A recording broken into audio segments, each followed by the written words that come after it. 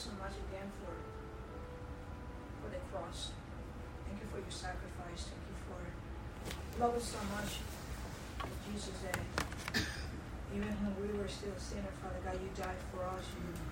You made a way for us to be reconciled back to you. Yes, Father, Lord. Jesus, and we are so thankful, Lord Jesus.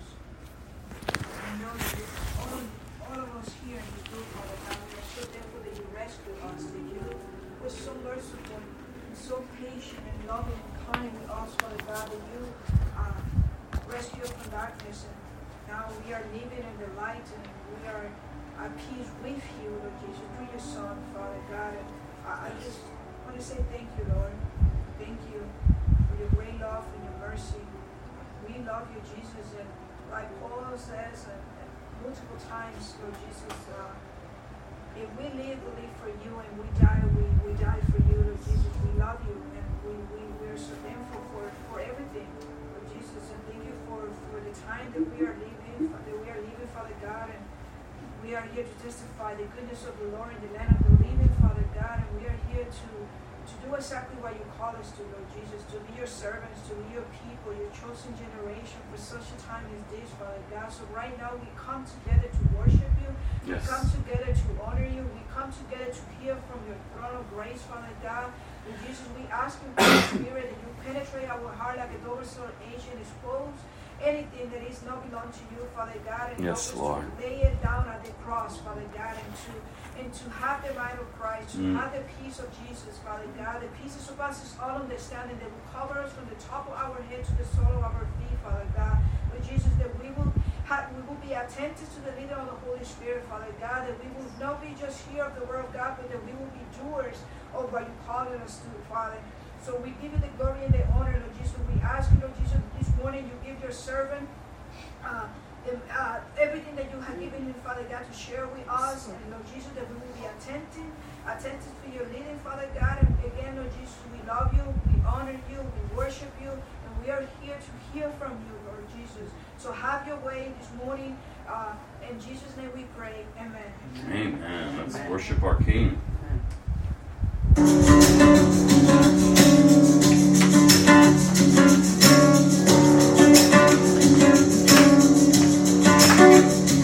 There's a grace that comes when we say yes to the fire of your holiness.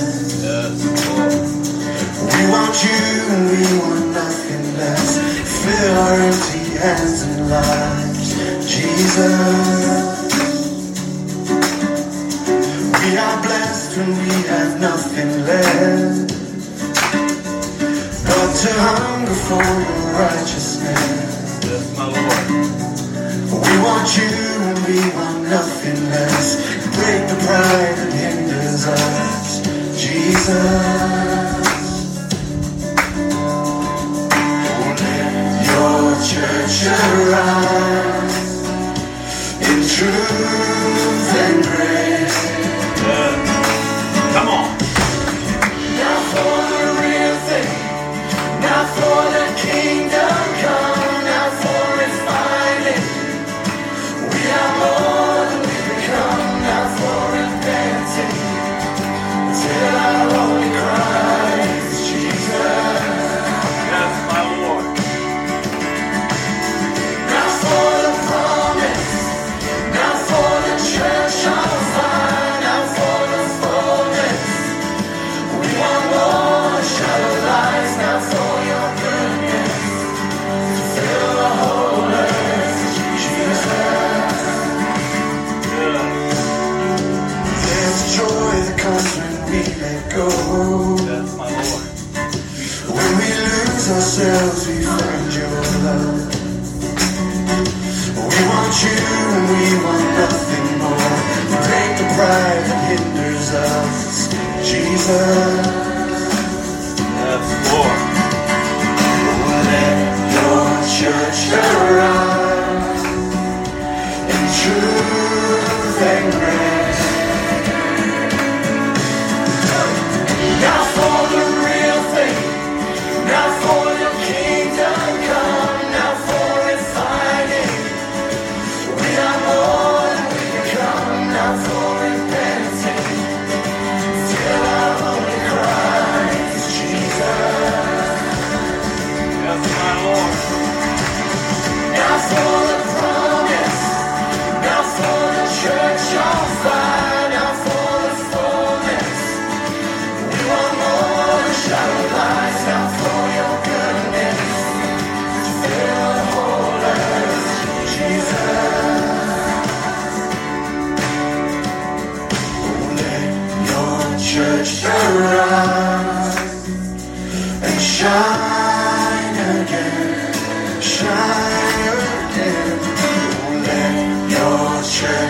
arise and shine again. Shine again. Let your church unite and shine again. Shine again. Let your church unite and shine again. Come on. Yes, Lord. Now for the real thing, now for the kingdom come, now for refining. We are more than we become, now for repenting, till our only Christ Jesus. Now for the promise, now for the church on fire, now for the fullness. We want more shallow lives, now for your goodness, to fill the whole earth, Jesus.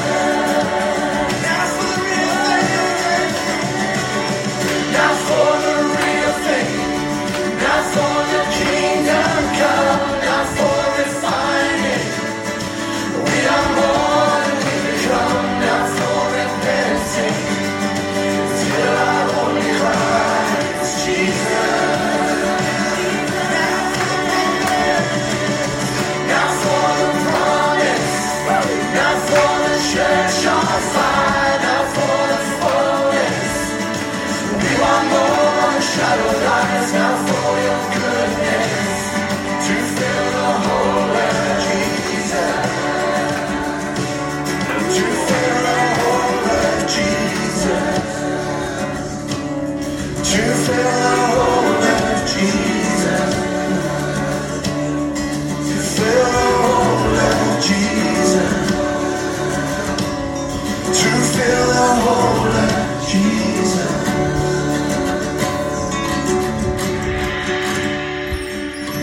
Thank you, Father. Thank you, Lord.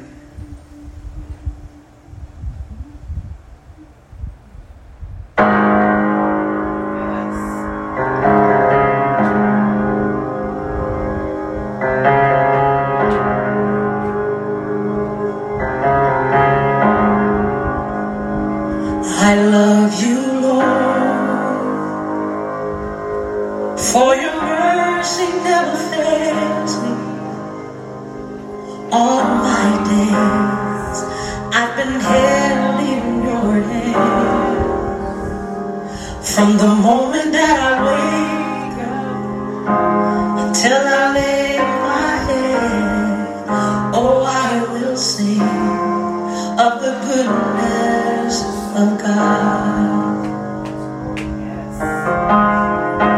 'Cause all my life you have been faithful.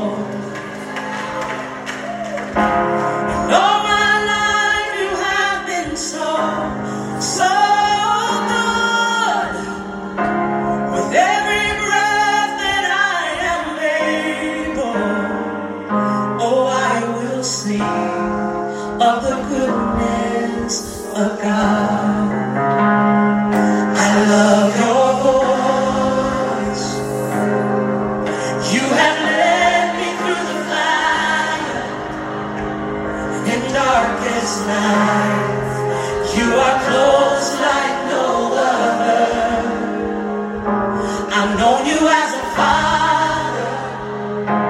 I've known you as a friend. And I have lived in the good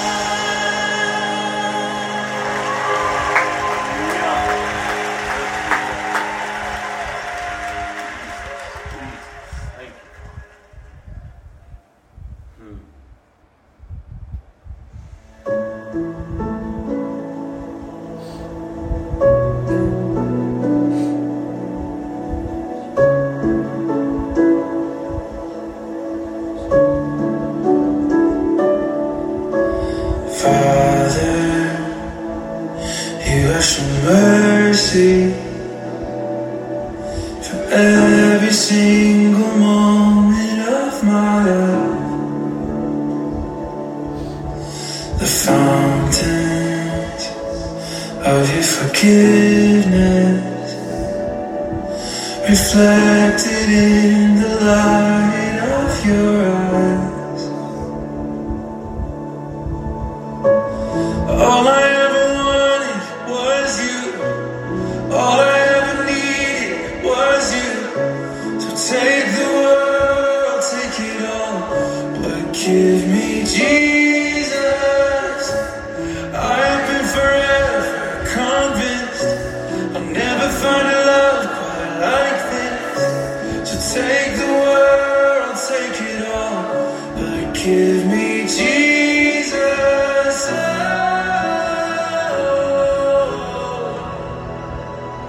Oh, give me Jesus. Oh, countless is your compassion. It's met me in the darkest days of my life. In your grace, I cannot run it. I've never for a second left your side. And all I ever wanted was you. All I ever needed was you. So take the world, take it all, but give me Jesus. I have been forever convinced I've never found a love quite like this. So take the world, take it all, but give me Jesus.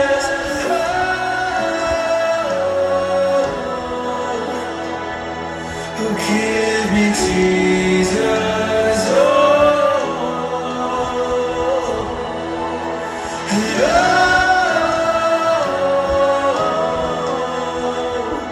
Oh, give me Jesus.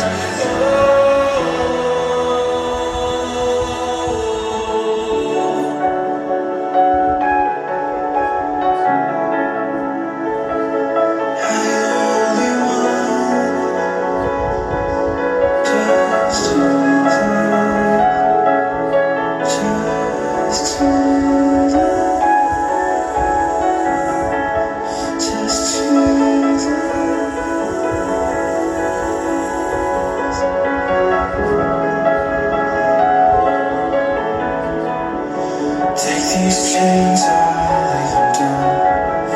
Unashamed, I'm breaking out. My sin was great, your grace abounds. You're faithful then and you're faithful now. Take these chains, I lay them down. Unashamed, I'm breaking out. My sin was great, your grace abounds. You're faithful then and you're faithful now. Take these chains, I lay them down. Unashamed, I'm breaking out. My sin was great, your grace abounds. You're faithful then and you're faithful now. Take these chains, I lay them down. Unashamed, I'm breaking out. My sin was great, your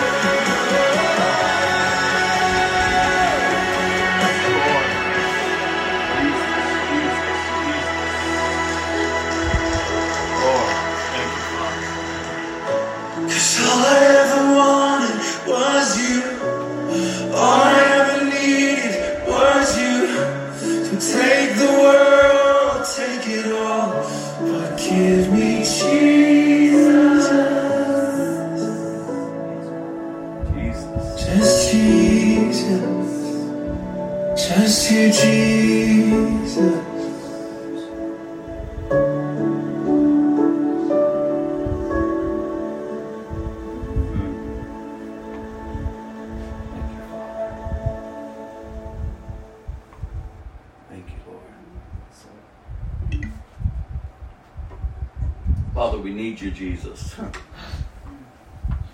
Oh God, how we need you, Father. Pray that would be the cry of our hearts, God, that, Lord, we just lay down our lives, Father. We don't want to be enslaved to the flesh. We don't want to be enticed by the things of this world. Father, we just want you. Father, we need more and more of you, Father.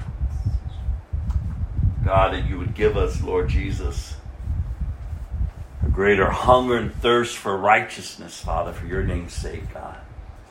God, that we would know you, Father, that we would walk with you, Father. God, that we wouldn't live lives that would grieve the Holy Spirit. God, that we would live lives, Father, that would honor you. God, you know exactly where each one of us are at. You know exactly, God, what's in our hearts. You know exactly where we've been. You know exactly where we're going. You know us, Father. God, we can't run from you. Where can we go? You see us and you know us. Even in the midst of our rebellion. Father, you love us. The love that you have for us is not for us to remain in rebellion towards you, but is to reveal yourself to us. We're lost without you. We need you, Father. We need a Savior. To free us from this old man, from this old woman, this nature which we're born into that's in complete rebellion against your throne. The hope that we have in Christ is that we can be born again of this new nature, restored back to you in complete fellowship with you. And nothing can compare to that. No other love, nothing in this world satisfy us. Only Jesus. When we truly know him. When our eyes have truly been opened, Father. So, Father, I thank you. I thank you that your loving kindness endures forever. And I pray, God, if there's any among us today, Lord, God, or will be listening at a later time, Father, that, God, they know they're not right with you. That they're not in Christ. They may have a form of religion, but God, they're not in Christ. They're not in intimate, close fellowship with you. Oh God, I pray that they would not take another step without humbling themselves before you, Lord, and calling upon the name of the Lord Jesus and be saved. Yes. They would come to have a confession and a belief, Father, that Jesus, you are the Son of God and that you rose from the dead.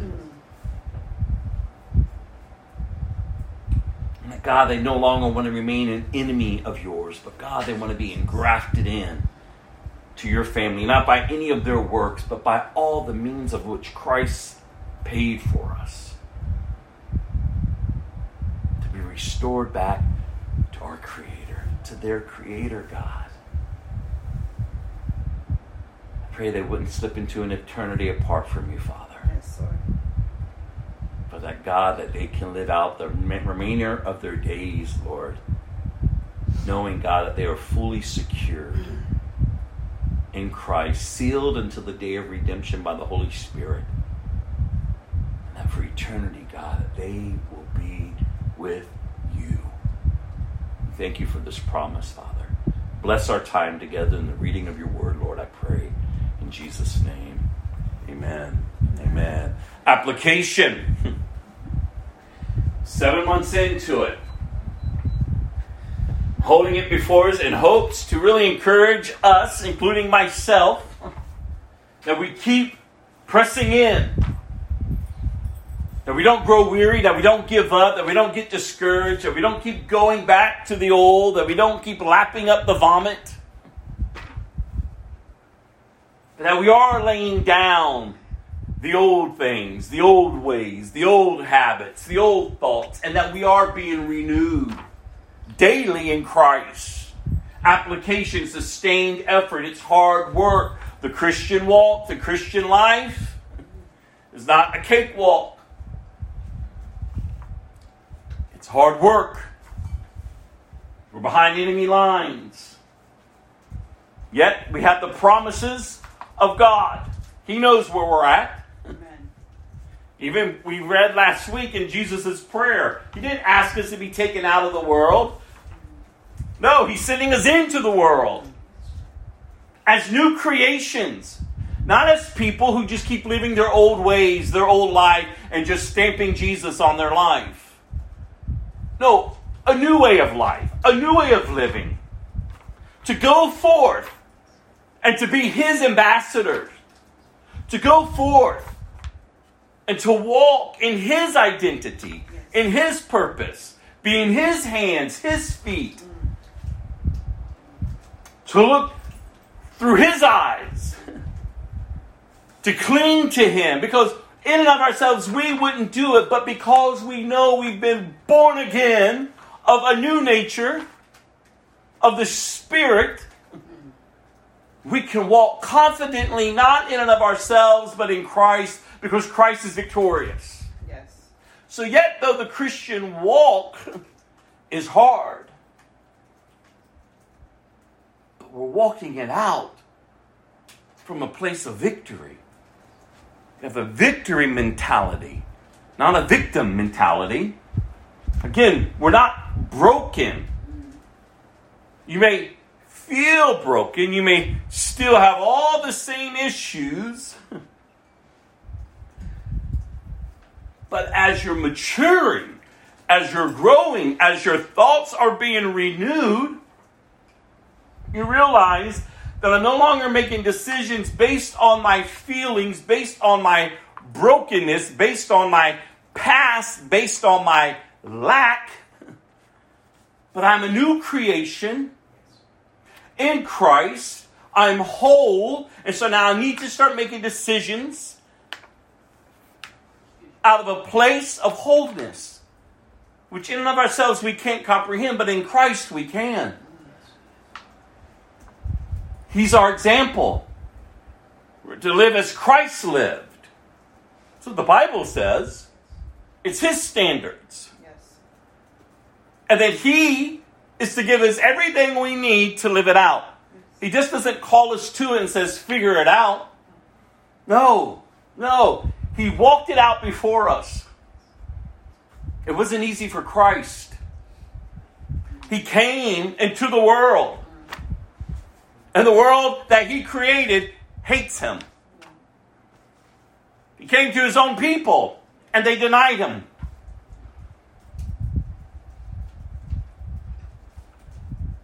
He was crucified. He was beaten. He was spit upon. His body was ripped to shreds. Oh, they loved Him for a moment. And then they yelled, crucify Him. And we see it all through Scripture. Mankind, the created, rebelling against their Creator. And yet the Creator is pouring Himself out constantly, revealing Himself constantly, because He's just. He's God, the only God. And He knows His plan, and He knows His purpose, and He's not man that He should lie. He's bringing about what He has established before He spoke and the earth was formed. God will have a people, you all. Rather you believe or not, rather you're on board with it or not, God will have a people that He will call His own, and in return they will call Him their God. They will live for Him. They will love Him with their very being. They're not whoring around in bed with everything and anything, trying to meet a need that only God can fill. Oh, we got to wake up. As the day and the age continues to move on until the Lord returns, it's going to get crazier. But God has called us for such a time as this. I keep trying to encourage us, as long as there's breath within our bodies, if you're calling yourself a Christian, if you truly are a Christian, one who's been redeemed, purchased by Christ, living now because of Christ, empowered by the Holy Spirit, marked and sealed as a child of God, there's a way in which you ought to be living now. And this generation, preparing for His return, you're different. You're marked different. That's how you're growing. That's how you're maturing. Even in those times that you fail, even in those times that you sin, sin doesn't master you any longer. That's the difference. You repent, you get up, you recognize, what am I doing here? As the Holy Spirit is convicting you. It's a continual work. Sanctification. We're not perfected until we're with Him. But you ought to be maturing. You ought to be maturing. Stop making excuses. You making excuses for your lack of growth, your lack of application in your Christian life amount to nothing. It's nothing. It's just words. It's just excuses. It's just you still in rebellion towards a holy God. Go read Jude. You want a good book to sit and meditate upon this week? It's a short little book.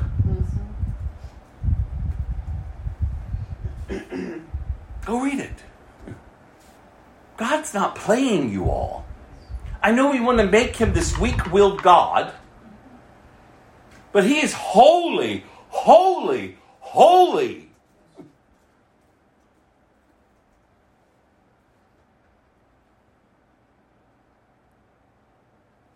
That's how we're to be living. That's how we're to be moving and navigating through this unholy world.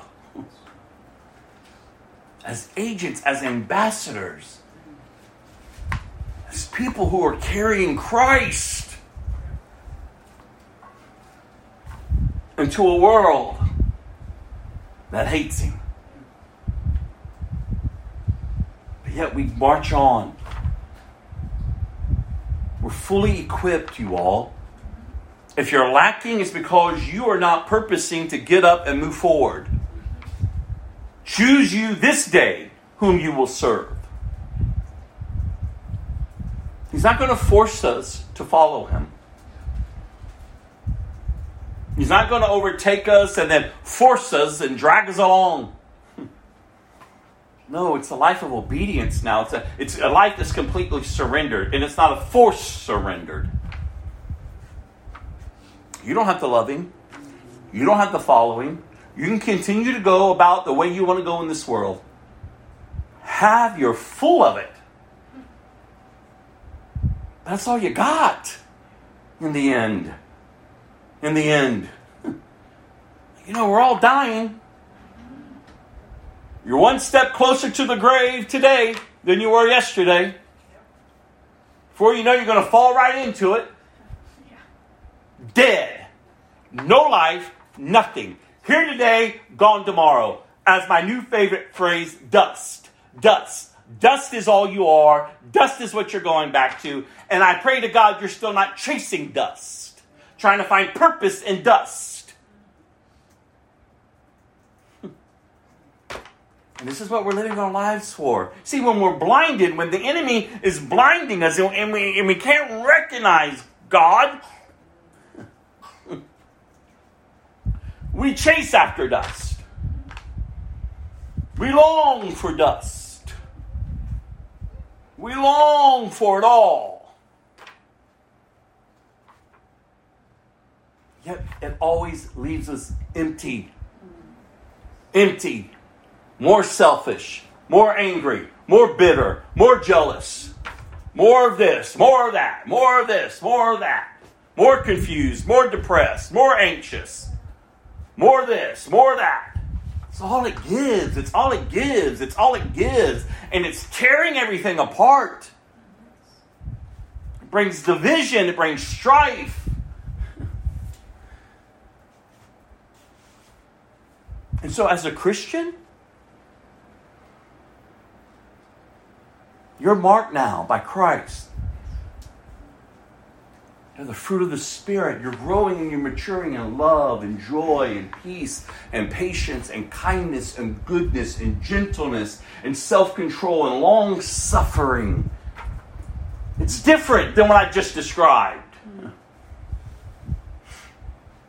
Because now you're different. Now you're whole. Now you have purpose. Now you understand the fullness of life and why you were even birthed in this chaotic world. And you can get up every day with joy in your heart, even when your circumstances suck, or they may never change. You can still live a life. You can still embrace the fullness that's in Christ. The hope that is in Christ. You can walk by faith and not by sight. You can begin to testify of His goodness. You will begin to see the goodness of the Lord in the land of the living. You will understand that sin crouches at your door and its desire is to master you, but you must master it. You begin to get up and apply truth. I know how I used to live, but we're not that person any longer. So now then, how shall we live? And everything out there, you all, you are being bombarded left and right, even among, quote unquote, the church, being bombarded with false ideals, teachings, cravings, everything to try to lure you from the truth. And that's why application. That's why you said, why do you always, can't you move on to another topic? Oh, we will in January. But until then, are you growing? Are you growing? This is serious. This isn't just to get up to do, just to do. But are you getting up with purpose? Like, I need to apply truth. I need to live it out. I need to guard my heart. I need to mind my manners. I need to take thoughts captive. There's a way in which I need to live, not because I'm forced to, because it's a burden. No, because I long to please my King. Take the world, just give me Jesus. It's a way in which we are to live. So application, sustained effort. It's hard work. You're to give your full attention to the task that is at hand. You need to work hard. And as we've heard throughout the year, applying the Bible is the duty of all Christians. Not just some, but all.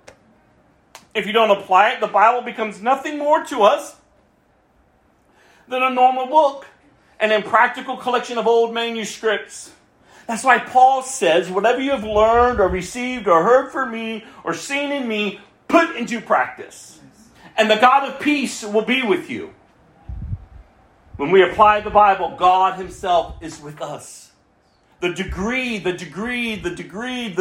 to which we study, memorize, and meditate on God's Word is the degree to which we understand how it applies to our lives. But understanding the word applies is not enough. On how the Word applies is not enough. We must actually apply it. You must actually do it. Obedience. And I keep encouraging you. You'll know if you're actually applying God's truth to your life, because you'll begin to see obedience come forth. It's just natural. No, I don't do that any longer. Your former friends will make fun of you. Your family will make fun of you. People won't understand. But you keep moving forward. Yes. You're not pleasing man anymore. You're not trying to fit in with the crowd. Oh, if they would just love me. If they would just accept me. If they would just let me be part. Dust. Dust. You're chasing dust. You're chasing dust. Your feelings are wounded because of dust. No, when you're secured in Christ, let them reject you. Let them mock you. Let them laugh at you, because ultimately they're not rejecting you. They're not mocking you. They're not laughing at you. It's Christ. So stop being so sensitive and start being prayerful. Start maturing. Start growing. Start praying for them. Just keep living among them. Trust me, you keep living as Christ lived, they will lead you. Let that be their choice. But stop cowering down and giving in and giving up. Obedience comes forth from applying the truth of God's Word. Application implies action, and obedient action is the final step in causing God's Word to come alive in our lives. The application of Scripture enforces and further enlightens our study, and it serves to sharpen our discernment, helping us to better distinguish between good and evil, especially in our generation, where evil now is good. Yeah, that's right. And you're evil if you call evil evil. It's twisted. It's chaotic. It makes no sense. But we must live upright amongst a wicked and a perverse generation. We must continue to go forth. We must continue to be good stewards of all that He's entrusted to us. We must be Christians. So I keep encouraging you, especially if you work out there, be a good worker. Work hard. Be honorable. Work as unto the Lord and not as unto man. Stop grumbling, stop complaining, stop fault finding, stop rebelling against authority. Stop running amok. You're marked differently. And when you see that you're running amok, when you see that you're doing this and that and this and that, and the Holy Spirit says, no, that's not who you are any longer. Come this way. Start making the choices to do that which is right. Start thinking upon that which is right, which is pure, which is lovely. Start allowing Him to be God. When you're out and about in the community, be honorable. Be pleasant. Let them in. Let them go ahead of you. Let them have their way. Stop fighting for your right. Start being Christ-like.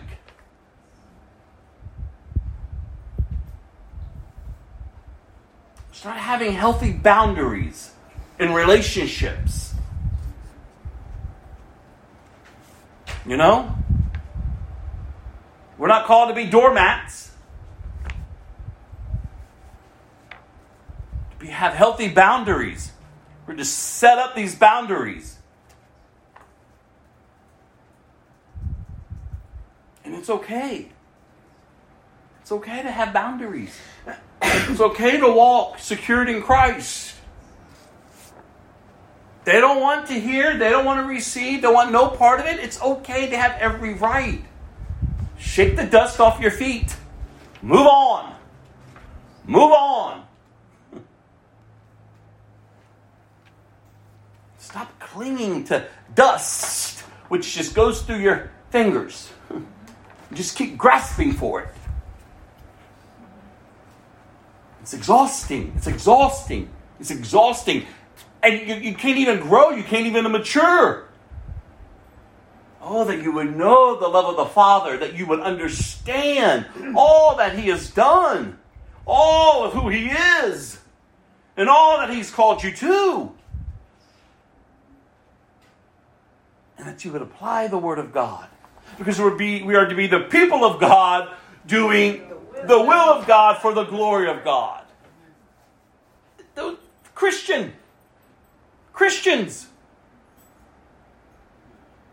That's why the Bible says, live different now. If you are vile with your language, well, now, don't be vile any longer. Speak that which is building up. If you are a thief, quit stealing, work hard, and give generously, because it's a totally opposite nature. You're bound by perversion? Well, get up and start living a pure life, exposing the fruitless deeds of darkness. We just can't keep calling ourselves Christians and gathering our Christian communities and then flooding right back out as if we're unmarked. We're marked when we're together, but then when we're out and about, all of a sudden we lose our identity.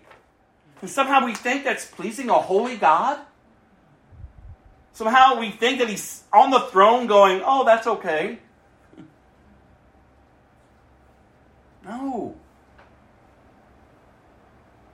Oh, that we would wake up from our sleep. And that we would press in and press on to greater things. Not your mansion, not your better car, not that your lights will be paid for the next 6 months. God, do this for me, do that for me, do this for me, do that for me. No, greater things for the kingdom.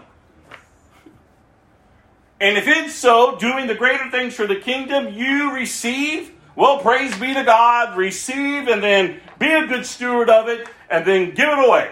Yes. Again, it's not bad to have things, to have dreams, to have hopes. But those things, those dreams, those hopes aren't to be your God. Yes. They shouldn't have you. God is the only one that should have you. All of you. Not just some of you, but all of you. Because he's God, you all. He's God. He doesn't change. He doesn't change. And this is our hope. This is who we are, especially if you're a Christian. This should be your hope. This is who you are. This is how you're maturing. This is how you're growing. This is how you're getting up from among the dead religion and stepping over the dry bones, calling them to life, but if they don't want to get up, keep moving. Keep moving. You're not Holy Spirit Junior. You just keep moving. You just keep moving forward. Oh, we have to wake up, you all. Go to 1 John 1:7. Scriptures that I've been holding up in hopes to encourage you to keep applying the Word of God. And listen, if you haven't started applying the Word of God, it's okay. It's okay. Don't beat yourself up. Poor me, poor me. Look, I'm not a good Christian. I can't be like everyone else. Stop that foolish talk, because you're only looking at yourself, tripping your own self up. Start today. Start today. Repent. Get up. Start today. Maybe you started strong beginning of the year, but maybe you've wandered off. Well, don't beat yourself up. Get back up. The Holy Spirit's calling you, bringing conviction to your life. Remember, it's His love that leads us and draws us to repentance. You can't repent in and of yourself. No, you repent because God is gracious, and it's His love that draws us to repentance. So stop the shame, blame game. Oh, I'm a bad Christian. Oh, all of us. Get over yourself. Recognize that you need to die to self. Deny yourself, pick up your cross, and follow Him. So start today. And keep going. Keep going.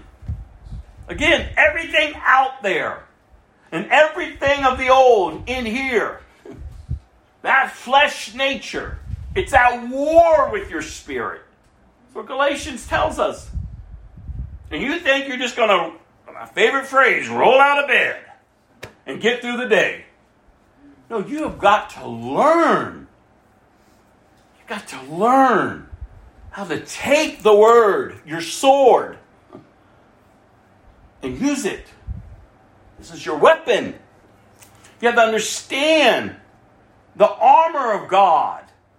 You have to understand when in Ephesians it tells you, after you've done all you know to do, then just stand and stand therefore then. Because the battle belongs to Him. See, there's a way in which we're to be living, you all. 1 John, chapter 1, verse 7. But if we are living in the light, as God is in the light, then we have fellowship with each other, and the blood of Jesus, His Son, cleanses us from all sin. If you would just apply that truth, what does that look like to apply that? 1 John, chapter 1, verse 7.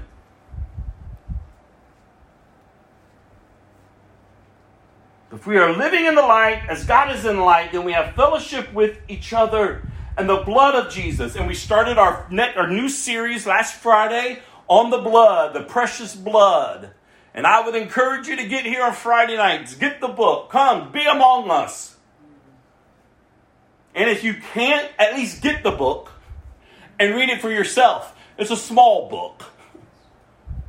Understand the importance of how you as a believer need to have a foundational truth of the precious blood of Christ, so that you will awaken from your slumber and making it so common that you're just splashing it up on everyone and it means nothing. There's no power in it.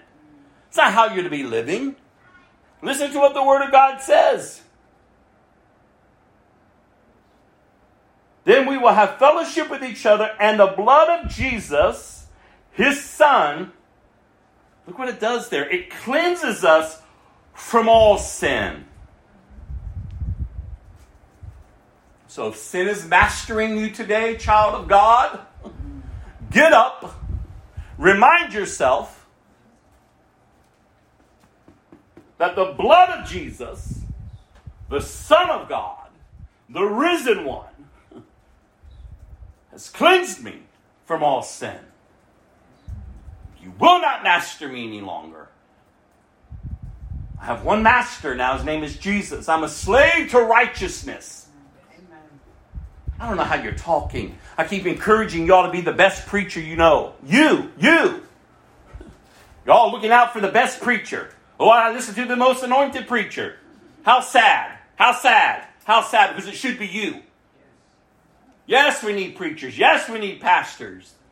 Yes, we need evangelists. Yes, they all have their part to play. We all have a part to be a part of. The body of Christ. But you yourself should be able to preach the Word of God. First and foremost to yourself. Before you go out there and act a fool in front of others. Trying to demand them to live the way. And you don't even know the way. No, there's a way in which you're to live, you all. Repetitive. Repetition of truth over and over and over. The Bible says in Romans, how does He transform us? By changing the way we think. By renewing our minds.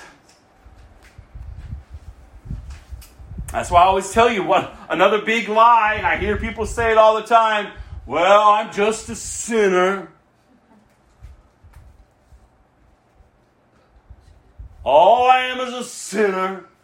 I'm not like Jesus, only Jesus. And that's a mockery.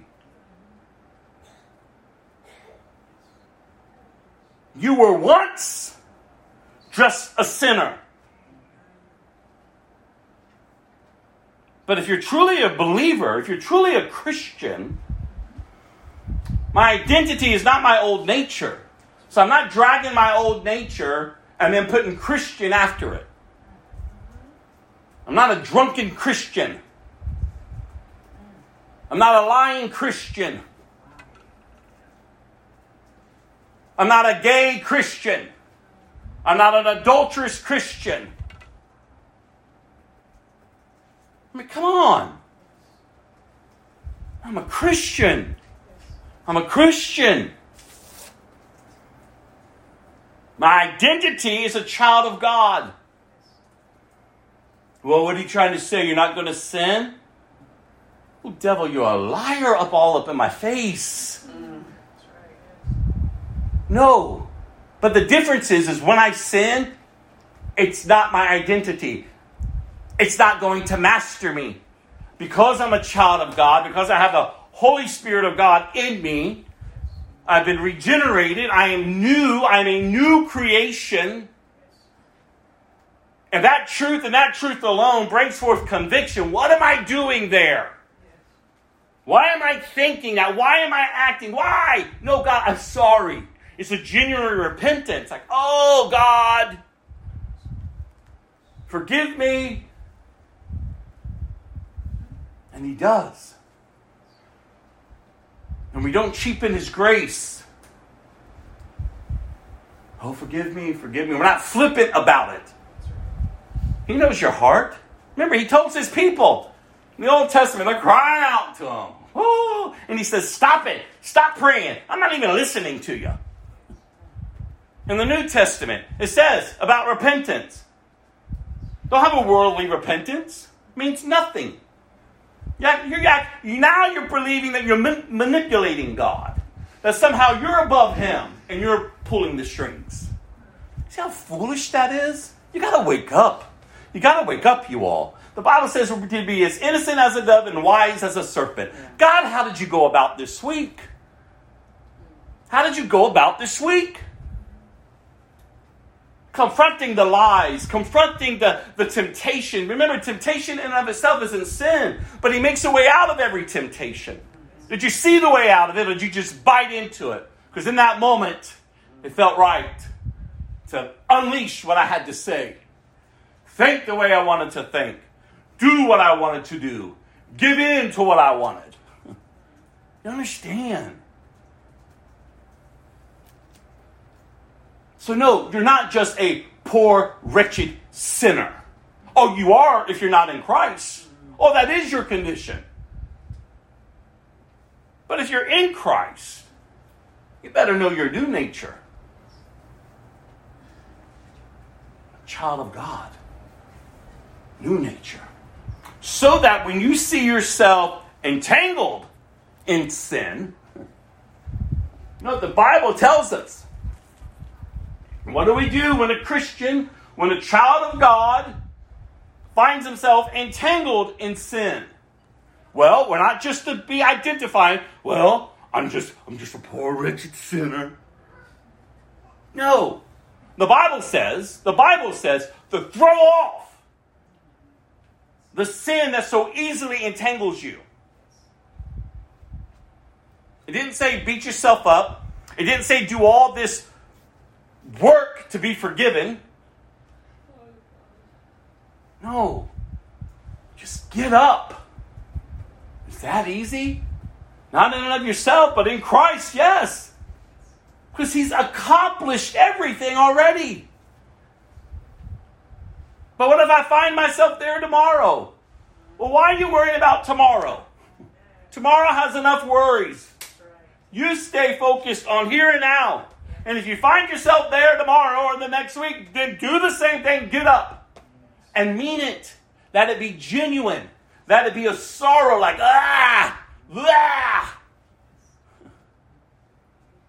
because you're a child of God. Unless we keep, well, can't be Jesus. But you understand the Word of God. The Word of God tells us. How are we supposed to be living our lives? Here's the answer. The Bible tells you, like Jesus did. Do you understand the lies that the church is being given, lulled to sleep by the enemy? Shh. Shh.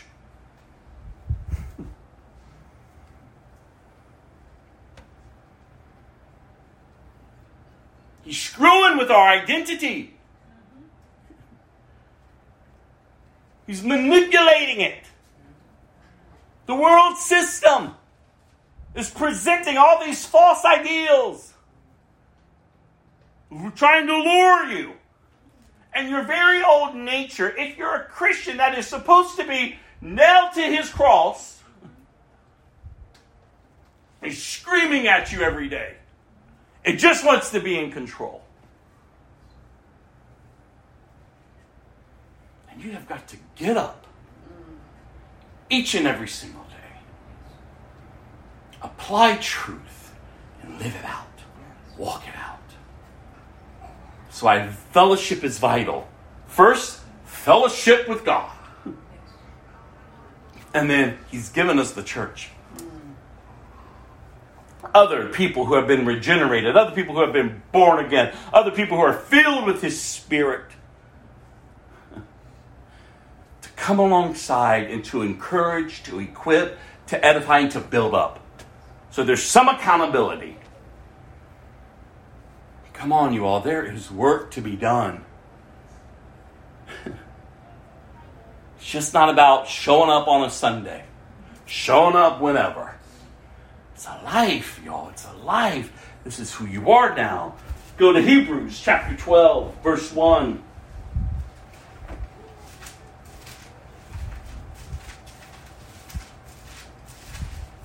Hebrews chapter 12, verse 1. Therefore, since we are surrounded by such a huge crowd of witnesses to the life of faith, here's the scripture I was just talking about. Let us strip off every weight that slows us down, especially the sin that so easily trips us up.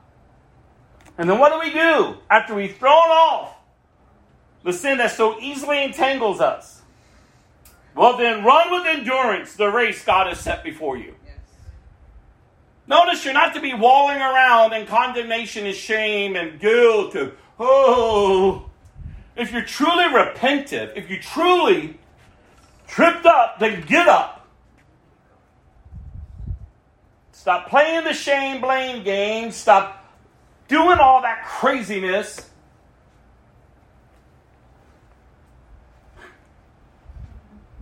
And just run with endurance the race God has set before you. Oh, I've got to fast and pray for 40 days. Oh, I just need God to love me a little bit more. I've been so bad.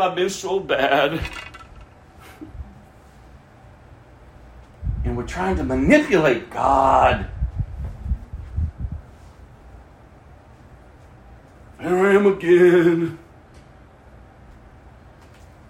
Listen, all these excuses, all these weird religious works. If I rub the trinket, if I just go through them, if I light a candle, if I do this and I do that.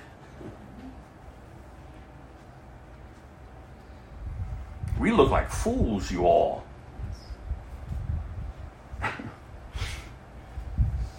All for Jesus. The Bible says, let us strip off every weight that slows us down, especially the sin that so easily trips us up. Throw it off of us. Through repentance. And then run the race with endurance. Perseverance. Move, y'all. Keep moving forward. That's the progression of the Christian life. You have to keep moving forward. Keep moving forward. Well, you've had 12 setbacks. Get up, move forward, move forward. Well, what does the church say? What do they think of me? It doesn't matter. Get up and move forward. Well, they're going to... If they find out, get up and move forward. Be transparent. Stop all the foolishness. People are sitting in churches shackled.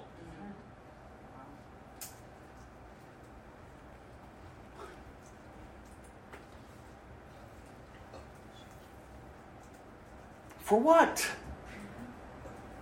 We're Christians. We're Christians. It's the way in which we're called to live. To honor Christ, to love Christ, to know Christ. And I'm passionate about it because I've been in seasons of that. So I don't make light of maybe where you're at or maybe what's coming ahead for you. I've been in those seasons. But Listen, you all. Freedom. That's why I love when Scripture says, once you've tasted and you've seen that the Lord is good, good God, what are you going back to settle for? If you haven't tasted and seen that He is good, oh, you're right. You'll turn from it. And you'll be chasing dust. Looking for something to satisfy you. It's got to fit in. And come on, you all. There's a way in which we're called to live. I have a devotional I want to share with you before we move on. Gary's going to capture it in our notes. But it's so good. I said, man, I don't need to reinvent the wheel. It's right here. It's called Walking in Freedom. I'm passionate. You should be passionate about freedom in Christ.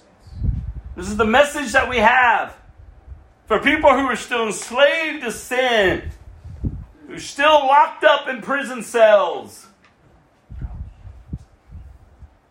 And not so much the actual prison cells, but the sinful old nature prisoned.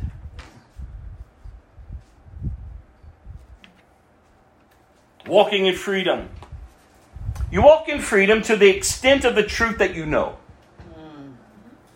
In John 8:32, Jesus said to His disciples that you shall know the truth, and the truth shall keep you in bondage. No, that's not what it says. John 8:32 says you shall know the truth, and the truth shall make you free. As we shared in our last devotional, Jesus paid the full price for your freedom on the cross. So, if that's the case, full freedom is available to you. Praise God. But it's up to you to grab a hold of it. It's up to you to walk it out, to apply it. Eternal salvation, being born again, is the essential piece of the cross. But Jesus gave it all so that you could live victoriously on this earth. God not only desires eternity with you, He wants a relationship with you right here, right now. God, you all. Again, we can't learn our theology from the world. We can't learn our theology from TikTok. We can't learn our theology from the enemy. We can't even learn theology from ourselves. Well, that's what I believe God is to be. No. We learn of Him by Him, through His Word. Nothing added, nothing taken away. The Word. From beginning to the end. You have to know Him. He's not God stiff-arming us. We're stiff-arming God. We're His enemy. But even in that state, He's revealing Himself. As you know, I've merged off from the devotional for a moment. But He's revealing Himself. It's His loving kindness. You choose to continue to chase dust and have all these other idols in your life. That is your choice. Enjoy. God will turn you over to it. Have at it. But if you belong to Him, if you've given your life, if you've accepted this free gift of salvation, if you've repented, if you've been born again, oh, child of God, get up. Get up. Freedom is yours in every area. Don't settle. I'm trying. That's the problem. You're trying.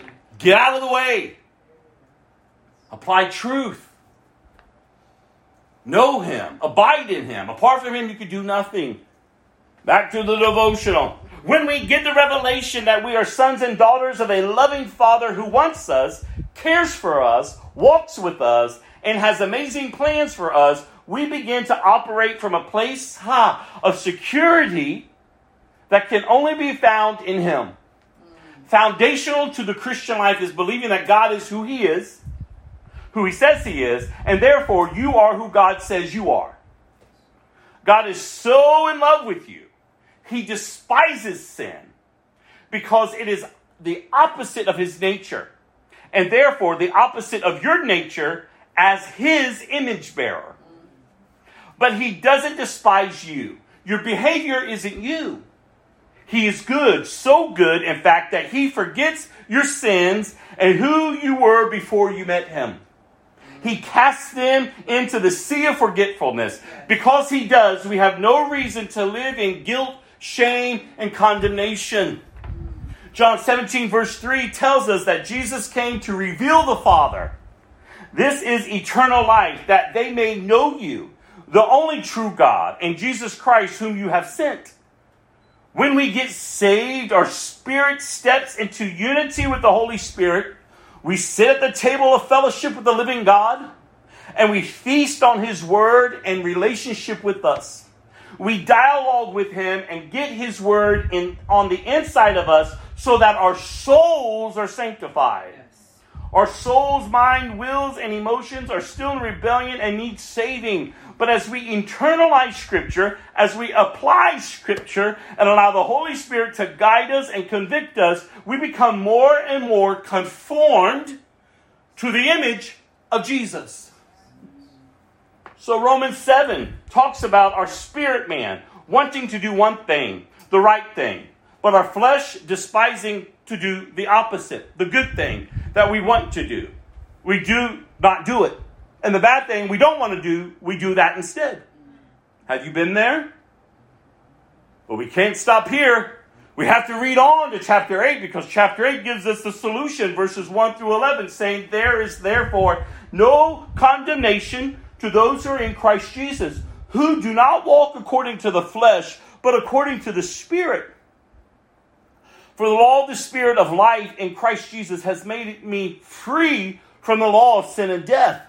For what the law could not do in that it was weak through the flesh, God did by sending his one and only Son in the likeness of our sinful flesh on account of sin. He condemned sin in the flesh, that the righteousness requirement of the law might be fulfilled in us, who do not walk according to the flesh, but according to the Spirit. For those who live according to the flesh set their minds on the things of the flesh, but those who live according to the Spirit, the things of the Spirit. For to be carnally minded is death, but to be spiritually minded is life and peace. Because the carnal mind is at enmity against God. For it is not subject to the law of God, nor indeed can be. So then, those who are in the flesh cannot please God. But you are not in the flesh, but in the Spirit, if indeed the Spirit of God dwells in you. Now, if anyone does not have the Spirit of Christ, he is not his. And if Christ is in you, the body is dead because of sin, but the Spirit is life because of righteousness.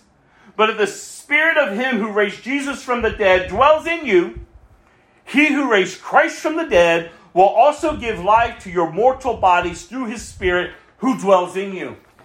Romans 8. I don't know if you're reading Scripture. I don't know if you're applying Scripture. I don't know if you're preaching to yourself, dragging yourself in front of a mirror. But by God, it's about time you understand these truths. Oh, that's just so much, Rob. I'm illiterate. I can't read. I can't think. You don't know my background. All I know is your excuses are sending you to hell.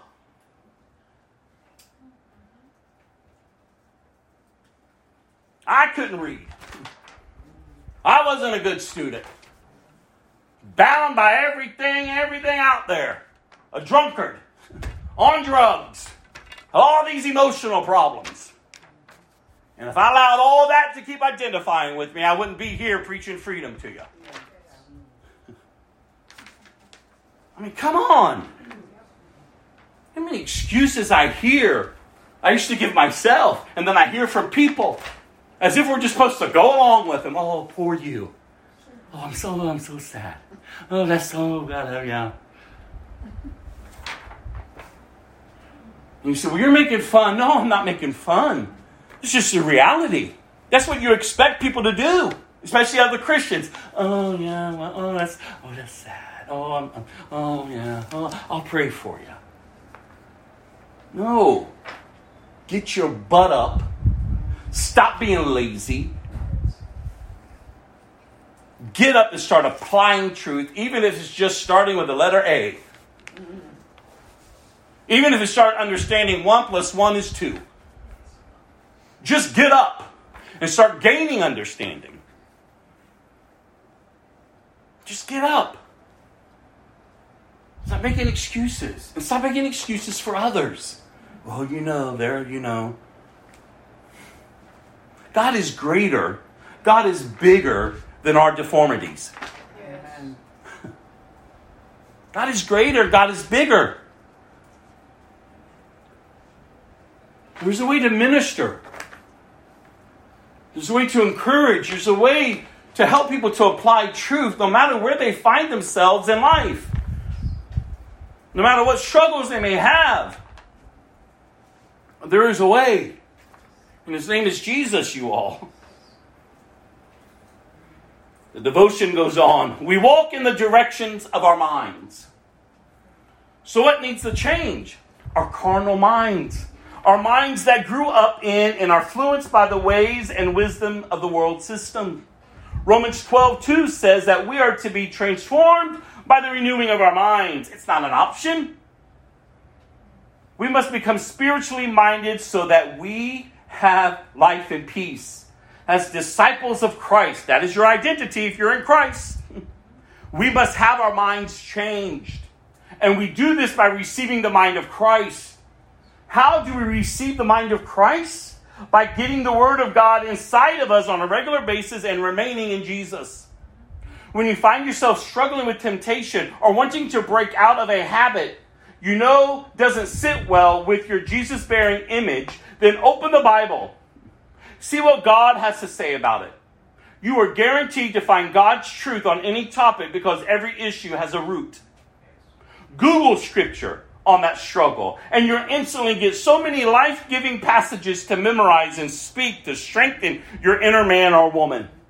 Get around God-fearing father and mother figures, around brothers and sisters who will point you to God and build you up in Him. Yes. And lastly, keep your heart soft and your conscience clean by obeying the Holy Spirit's conviction and promptings.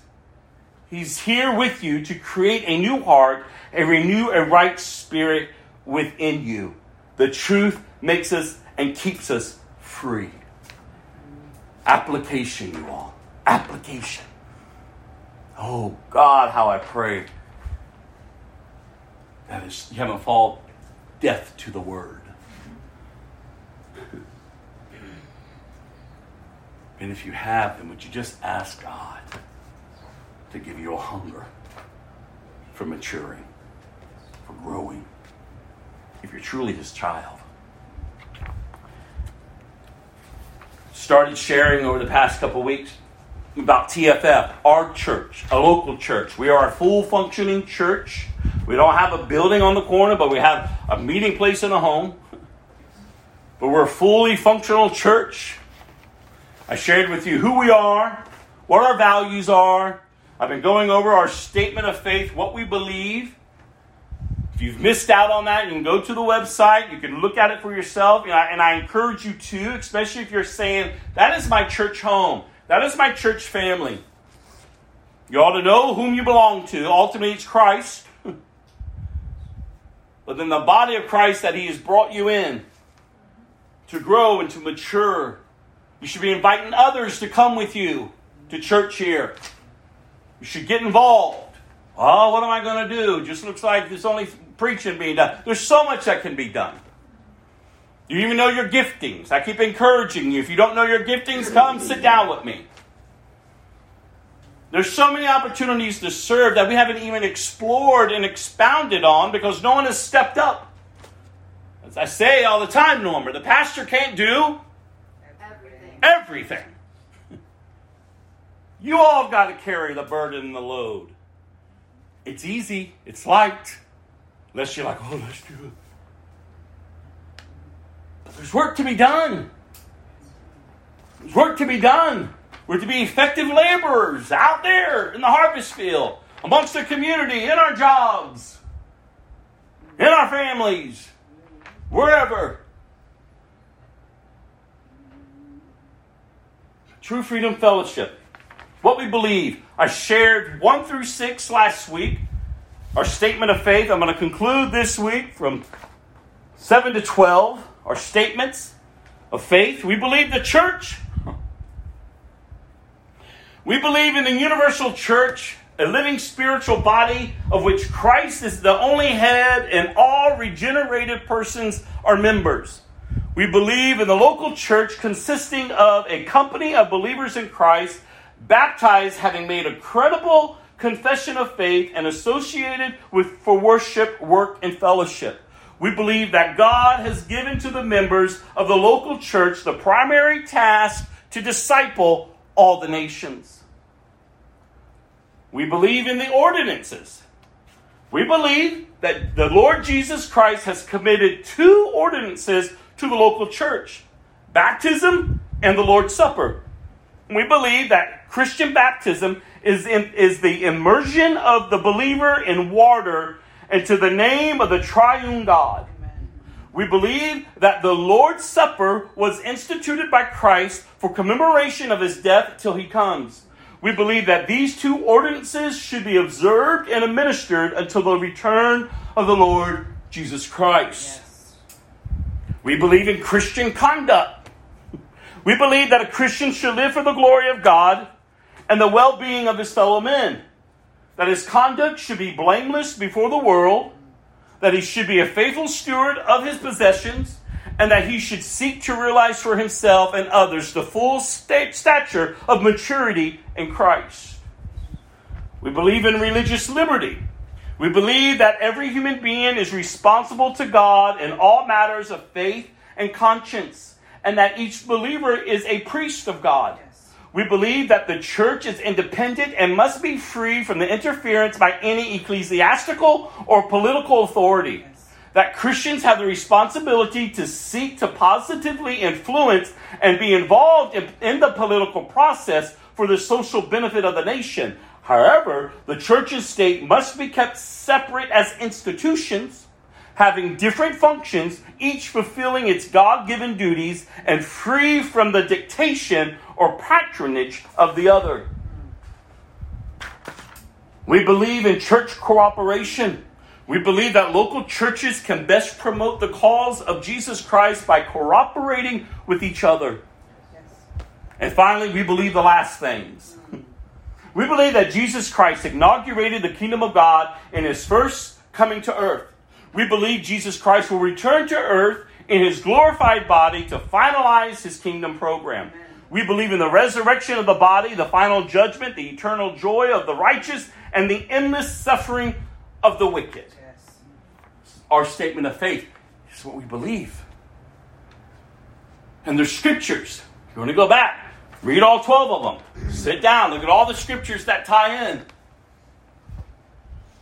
You ought to know who you're uniting yourself with. First and foremost, Christ. And then the body of Christ that you're saying is my family. And get plugged in. Get plugged in. Just don't be a taker. Just don't be a taker. Do for me, do for me, do for me, do for me. And then when called upon, I can't. Well, I don't. You ought to be contributing. You ought to be serving. You ought to be building up. You ought to be holding people accountable. You ought not to be easily offended. You ought to be giving monthly. You ought to be a cheerful giver. Whatever you can give. And if you're sitting among us and you've been sitting among us and you don't place nothing in that little jar to help missionaries or the whatever the need is for that month, whoo, something's wrong with you. You're a taker. Like a leech just sucking. Just do for me. Make my life better. Help me, help me. Come on. We're to be the body of Christ. And we need to be together. accomplishing what God has called us to, and we're to be contributing. So if you're not unsure how you're to contribute, then let's meet, let's talk. There's so many needs among us. So get up from your place of slumber and begin to be part of the body of Christ, because you're needed. Without you, the body is hindered. You're needed. Your giftings, your callings, you're needed. We need you. The body of Christ at large needs you to be fully functional, you all. Prophecies concerning Christ. We're going to pick up today. I've started this with us over the past few weeks in hopes to equip you. Again, I've got a lot to share with you, to encourage you in. I got just a couple hours on a Sunday to try to encourage you to get up and to get out in your week and to remain focused on Christ, to keep your eyes on Him. So prophecies concerning Christ. This ought to encourage you. It ought to show you that, again, He's not man that He should lie. Everything that He has promised or stated back in the old was fulfilled all in Christ. Yes. So prophecy is important. It shows God's control over history, and that what He predicts does come to pass. He is in control of His plan and purpose. He will have a people that He will call His own, and they will call Him their God. Prophecy gives the integrity of Scripture. Yes. It protects us from false teaching, and it prepares us for the last days. Yes. So the first prophecy we're going to look at today is the prophecy concerning Christ. The description is that He is to be the priest after Melchizedek. Go to Psalm 110.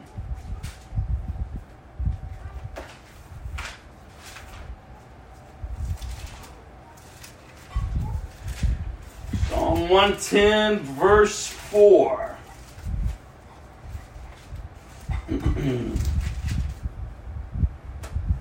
Says here, the Lord has taken an oath and will not break His vow. Amen.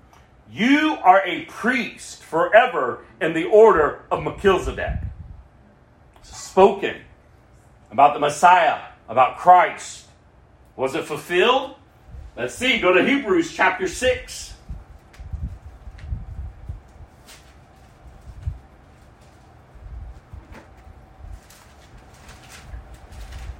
Chapter 6, verse 20.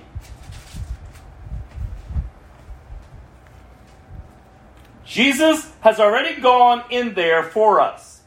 He who, Jesus, has become our eternal high priest in the order of Melchizedek. Amen. Fulfilled. Let's move on to the next prophecy. He would be rejected by the Jews. Let's go to Isaiah 53. Sharpening your sword. Yes. Don't let others do the work for you. You ought to be laboring in the week in the Word of God. Just don't wait for the pastor to get up to labor for you. Isaiah 53, verse 3.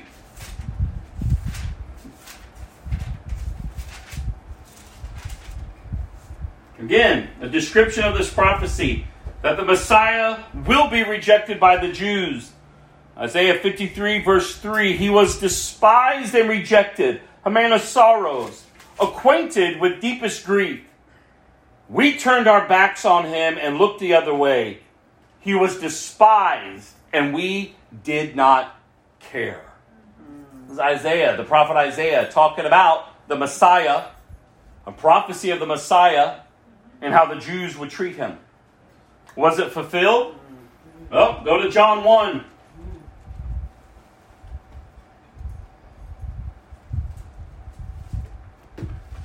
John 1, verse 11. He who, Jesus, came to His own people, and even they, look, rejected Him. Prophecy fulfilled. The next one, the final one for today. prophecy concerning Christ, his triumphal entry. Go to Zechariah, chapter 9, verse 9.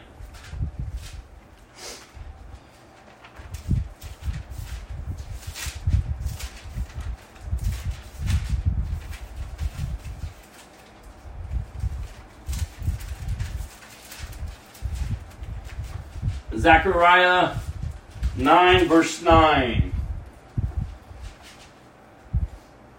Rejoice, O people of Zion. Shout in triumph, O people of Jerusalem. Look, look, your king is coming to you.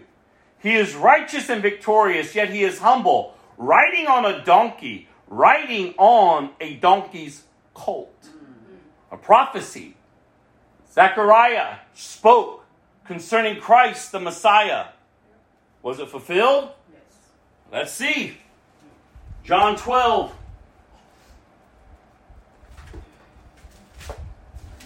Verse 12 through 15.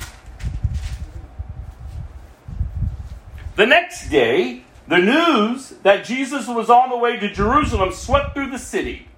A large crowd of Passover visitors took palm branches and went down to the road to meet. They shouted, "Praise God! Blessings on the one who comes in the name of the Lord. Hail to the King of Israel." Jesus found a young donkey and rode on it, fulfilling the prophecy that said, "Don't be afraid, people of Jerusalem. Look, your king is coming, riding on a donkey's colt." Amen. Come on, you all. And then you want to be like, well, man wrote the Bible. I mean, come on. Understand how ignorant that sounds when people says that. And they say it because they're ignorant. Man couldn't put this together. And all the generational gaps and all the expanse of time.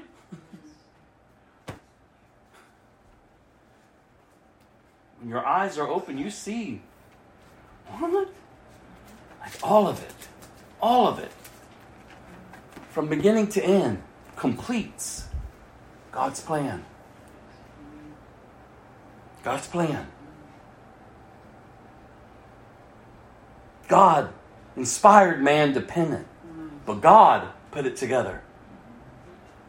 You're not to take away, you're not to add to it. This is what you need, you all. This is how you learn who He is and who you are. And your purpose in Him. We're going to walk through Scripture today. Again, we do this portion, we end with this. And it's my hopes is that as you're hearing these Scriptures, just not to fill time, but it's my hopes and it's my prayers that we hear these Scriptures that we would begin to understand and to know our God. Now we begin to see that, wow, look, God, like you've laid all this out. Like you're pleased to reveal yourself to me. That's how we do a little in the Old Testament. We do a little in the New Testament. We go to a psalm. We have a few nuggets of Proverbs to end with wisdom. Listen, y'all, it's not for my benefit. I've been in all week. Well, actually 2 weeks now for these. Because we didn't do it last time. But are you all doing it? It's important. I don't care what pastor you listen to or what teacher you listen to. Take what they are preaching, sit down with your word, and confirm it. Yeah. That it's in the word. It's important. So, we are picking up. We closed out the First Chronicles, and now we're picking up in Second Chronicles. We're making our way through the Bible, y'all. Second Chronicles, and we understand that the book, and I told you this before as we went through First Chronicles, that Chronicles, these books, these are books that most Christians don't read. It's repetitive. You can find it in Kings, you can find it in Samuel, and you're like, why do I need to read Chronicles? It's all long. It's like things I should already know. But listen, don't fall prey to that. You have to understand the reason. Why? Again, this is the Word of God. He put this together for us. Don't pick and choose what you want to read. Oh, hard, I don't want it. No, you have to understand the passion behind the reason why God inspired this chronicler to write.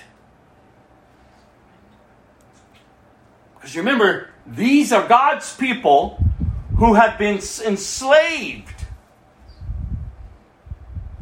They're now returning back to the land which their generations long ago had, but gave it up because of their rebellion. They turned from God, so God said, I'll take it from you then. You don't want it? Here, have what you want then. Have your slavery.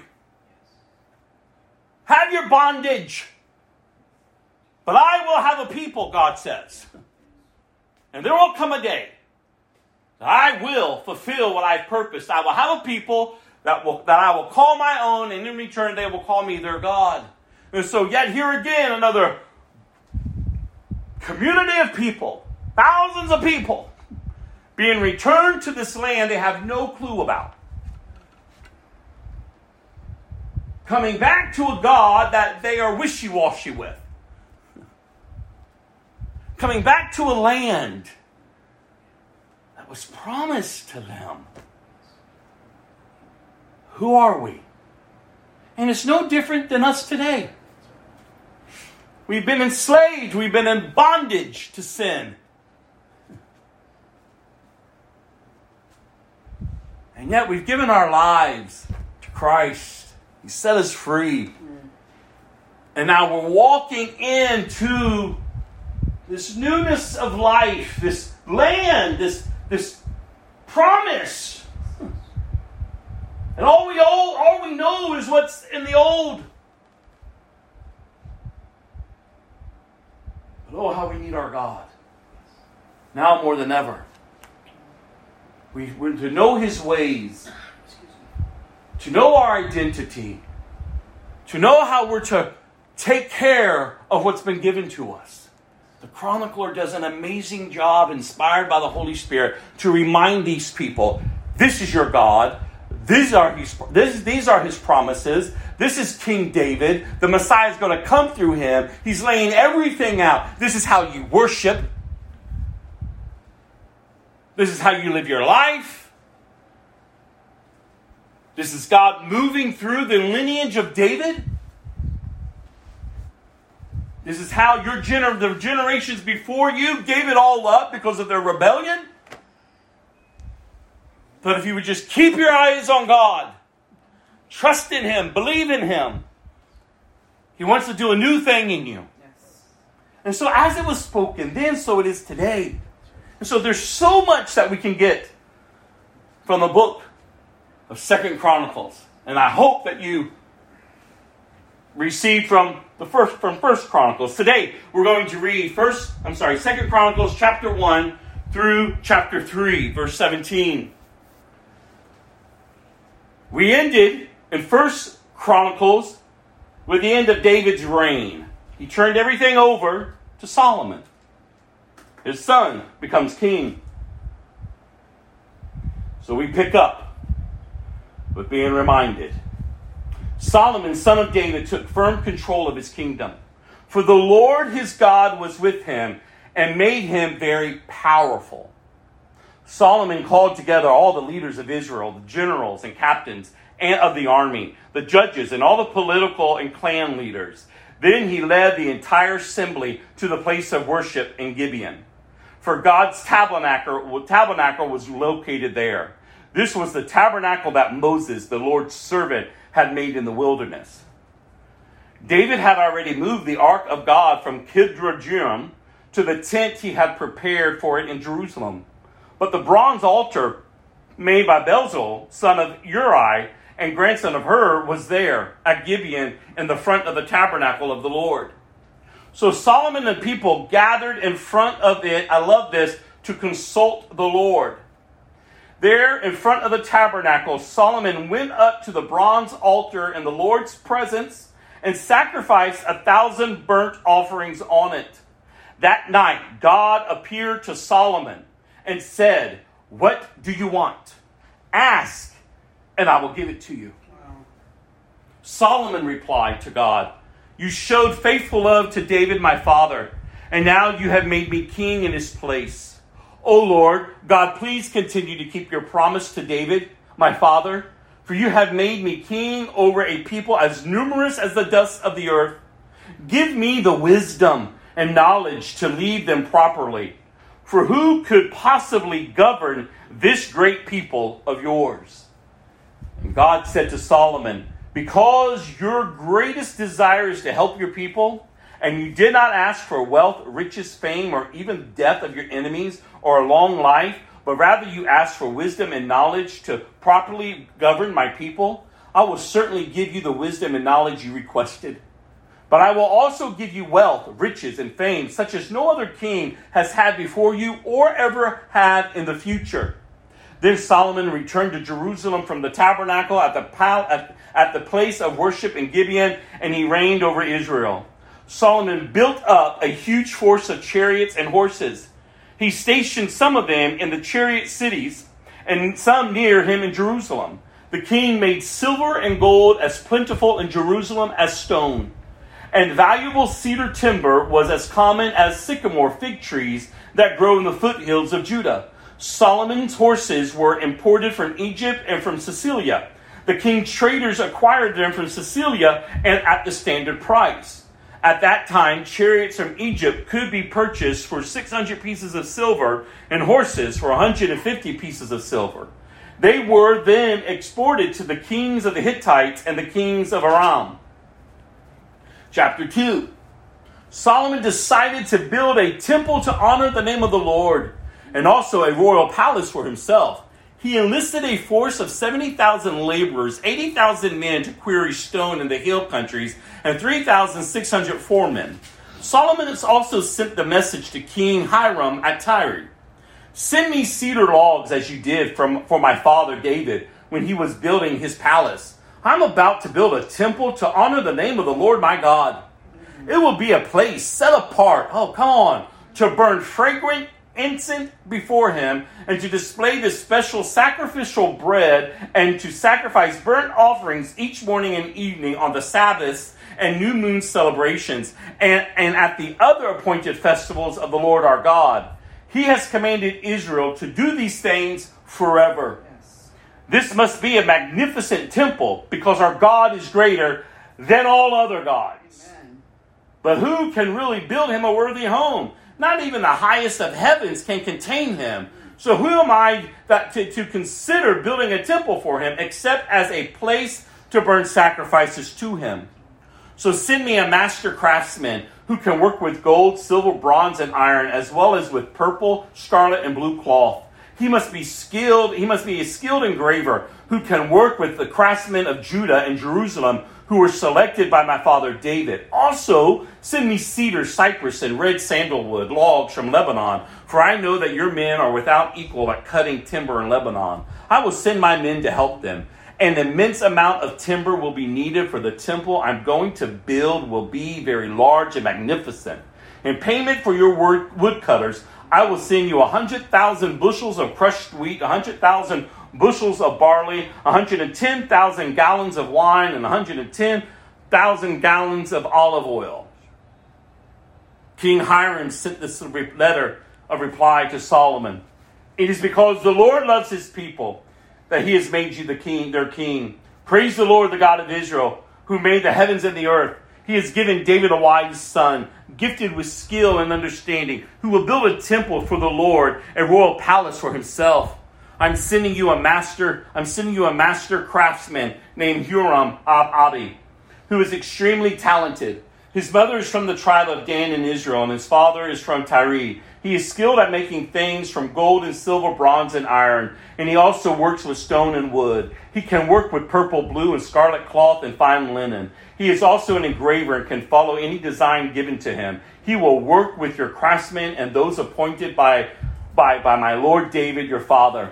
Send along the wheat and barley, olive oil, and wine that my Lord has mentioned. We will cut whatever timber you need from the Lebanon mountains and will float the logs and rafts down the coast of the Mediterranean Sea to Joppa. From there, you can transport the logs up to Jerusalem. Solomon took a census of all the foreigners in the land of Israel. Looked like the census his father had taken. He counted 153,600,000. He assigned 70,000 of them as common laborers, 80,000 as quarry workers in the hill country, and 3,600 as foremen. Chapter 3. So Solomon began to build the temple of the Lord in Jerusalem and Mount Moriah, where the Lord had appeared to David his father. The temple was built on the threshing floor of Araunah, the Jebusite, the site that David had selected. The construction began in mid-spring during the 4th year of Solomon's reign. These are the dimensions Solomon used for the foundation of the temple of God, using the old standard of measurements. It was 90 feet long and 30 feet wide. The entry room at the front of the temple was 30 feet wide, running across the entire width of the temple and 30 feet high. He overlaid the inside with pure gold. He paneled the main room of the temple with cypress wood, overlaid it with fine gold, and decorated it with carvings of palm trees and chains. He decorated the walls of the temple with beautiful jewels and with gold from the land of Parvaim. He overlaid the beams, threshold, walls, and doors throughout the temple with gold, and he carved figures of cherubims on the walls. He made the most holy place 30 feet wide, corresponding to the width of the temple, and 30 feet deep. He overlaid its interior with 23 tons of fine gold. The gold nails that were used weighed 20 ounces each. He also overlaid the walls of the upper rooms with gold. He made 2 figures shaped like cherubim, overlaid them with gold, and placed them in the most holy place. The total wingspan of the 2 cherubim standing side by side was 30 feet. One wing of the first figure was 7.5 feet long, and it touched the temple wall. The other wing, also 7.5 feet long, touched one of the wings of the second figure. In the same way, the second figure had one wing 7.5 feet long that touched the opposite wall. The other wing, also 7.5 feet long, touched the wing of the first figure. So the wingspan of the 2 cherubim side by side was 30 feet. They stood on their feet and faced out toward the main room of the temple. Across the entrance of the most holy place, he hung a curtain made of fine linen, decorated it with blue, purple, and scarlet thread, and embroidered with figures of cherubim. For the front of the temple, he made 2 pillars that were 27 feet tall, each topped by a capital expanding upward another 7.5 feet. He made a network of interwoven chains and used them to decorate the tops of the pillars. He also made 100 decorative pomegranates and attached them to the chains. Then he set up the 2 pillars at the entrance of the temple, one to the south of the entrance and the other to the north. He named the one on the south Jachin and one on the north Boaz. Yes. My goodness gracious, these people are being reminded. These people are being reminded how great their God is. How the generations before them were called to live and to honor God, to worship God. Because He's God, you all. Because He's God. And we need the Old Testament, you all. I know a lot of people want to do away with it. But you need it. To truly understand the richness of our God. He's accomplished everything. Because everything in the Old Testament points to Jesus. We need it. It's rich. It's vibrant. It should fill you to be like, and there's so much deeper study that you as an individual can even go into. I could stand up here for hours and just dissect all of this for you.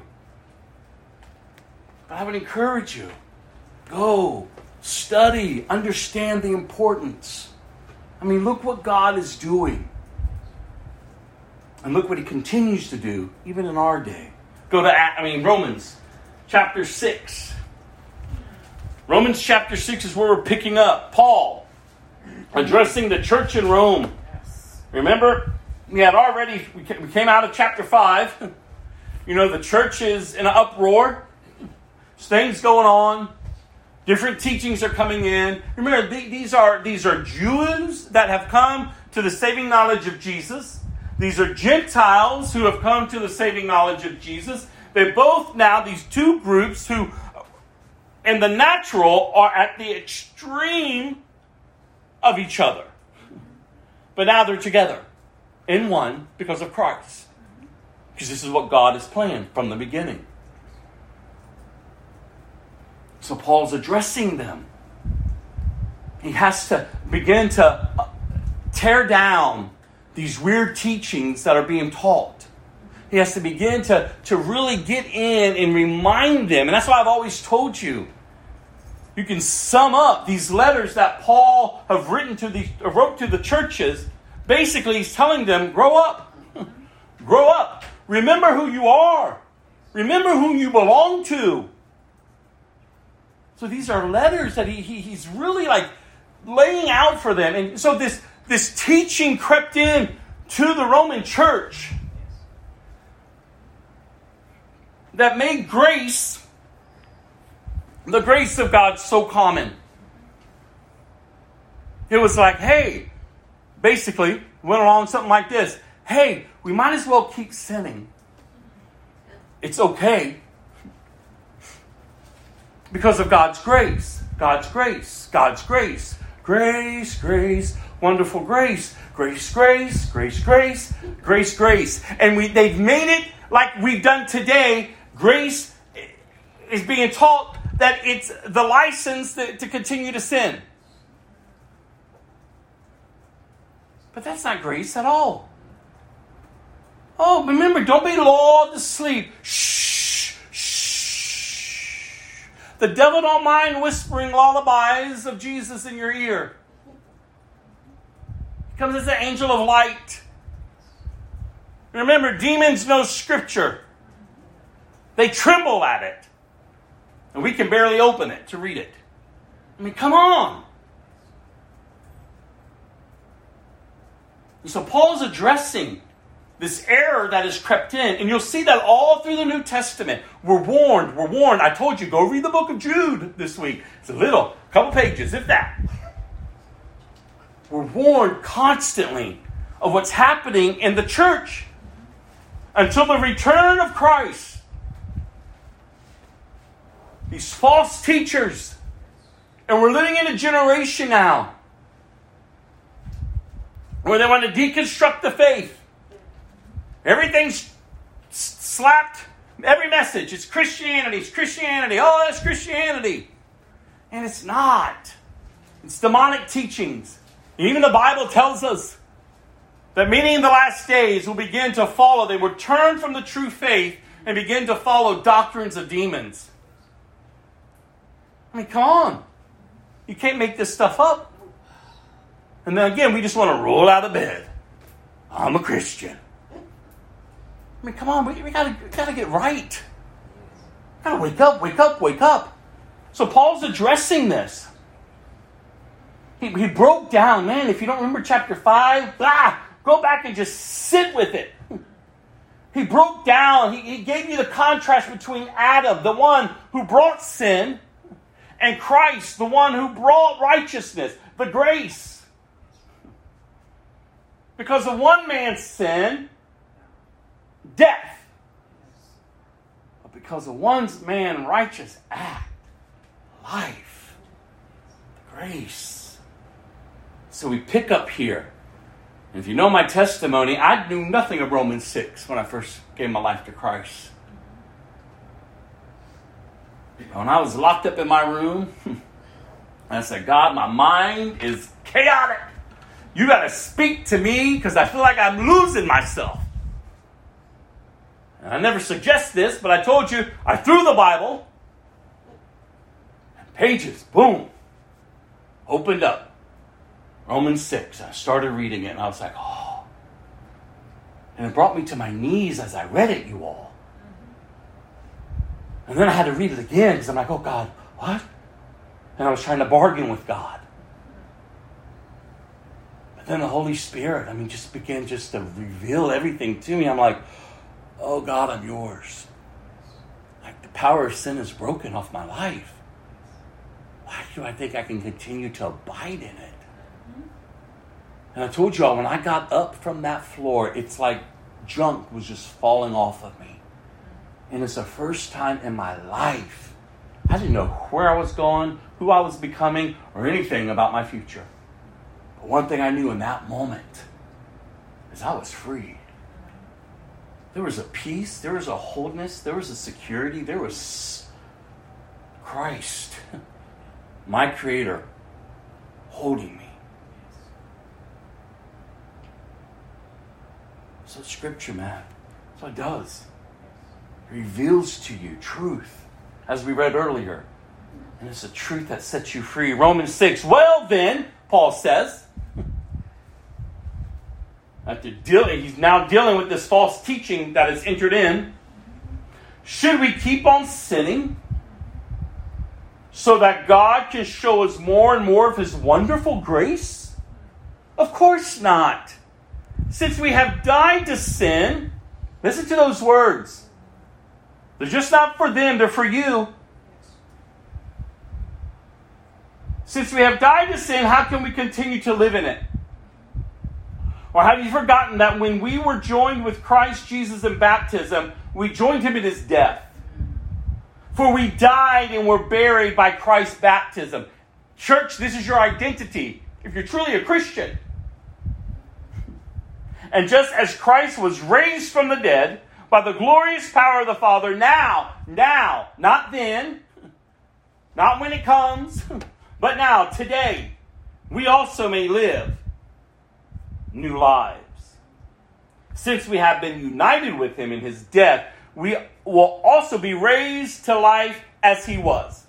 We know that our old sinful selves were crucified with Christ, so that sin, come on, hear this, might lose its power in our lives. Yes. Well, I'm just a sinner. Wretched man. I mean, come on. We know that our old sinful selves were crucified with Christ so that sin might lose its power in our lives. Yes. We are no longer slaves to sin, for we died with Christ. For when we died with Christ, we were set free from the power of sin. And since we died with Christ, we know we also live with Him. We are sure of this. Come on, you can have confidence, you all. Yes.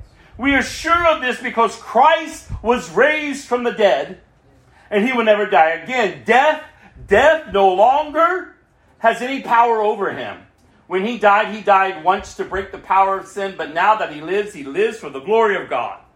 So you also, every day, every hour, every moment, every second, so you also should consider yourselves to be dead to the power of sin and alive to God through your works. No, it doesn't say that. It says through Christ Jesus. So with this knowledge, with this understanding that I just read, Paul continues. Do not let sin control the way you live. Amen. I mean, come on. Do not give in to sinful desires. Do not let any part of your body become an instrument of evil to serve sin. Instead, here's some application. Perk up. Instead, give yourselves completely to God. For you were dead, but now you have new life. So use your whole body as an instrument to do what is right. Listen, for the glory of God. Sin is no longer your master. It doesn't say you will never sin. But it's not to be your master. For you no longer live under the requirements of the law. Instead, you live under the freedom of God's grace. Well then, since God's grace has set us free from the law, does that mean we can go on sinning? Of course not. Don't you realize that you become a slave to whatever you choose to obey? You can be a slave to sin, which leads to death, or you can choose to obey God, which leads to righteous living. Thank God. Once you were slaves of sin, but now you wholeheartedly, not with a divided heart, but wholeheartedly obey this teaching we have given you. Now you are free from your slavery to sin. My God, I'm about to run in this place. And you have become slaves to righteous living because of the weakness of your human nature. I'm using the illustration of slavery to help you understand all of this. Previously, you let yourselves be slave to impurity and lawlessness, which led ever deeper into sin. But now, you must give yourselves to be slaves to righteous living so that you will become holy. When you were slaves to sin, you were free from the obligation to do what's right.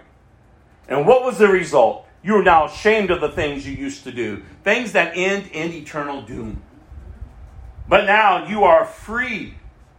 Come on. But now you are free from the power of sin and have become slaves to God. Now you do those things that lead to holiness and result in eternal life.